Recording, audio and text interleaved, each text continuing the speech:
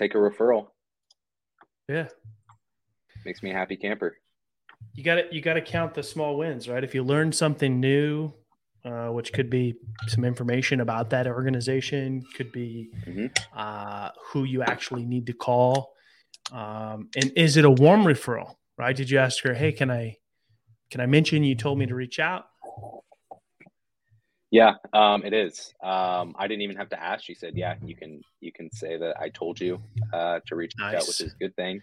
So she was super kind. You love people like that. Sometimes you can tell. They say don't judge a book by its cover, which, I mean, whatever your opinion on that is fine. But I look at her. Her name's Caitlin. I'm like, if she picks up, I think she's going to be nice to me. And she was. She just had that face. She looked like a warm person. So she gave me a referral.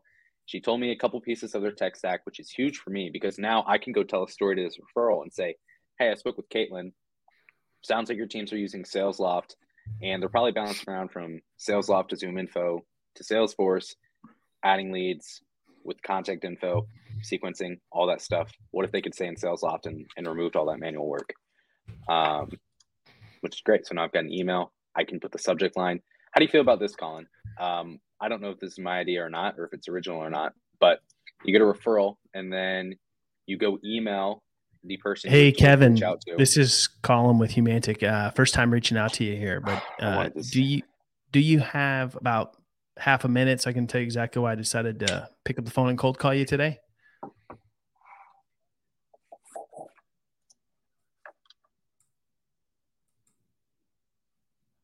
I guess he didn't have time today. Okay.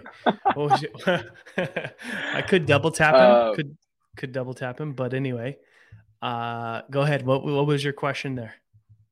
So when you get a referral, like let's say if I make an example, it's going to be too confusing. You get a referral, you're emailing the referral, and you put the referrer's name in the subject line. That's it.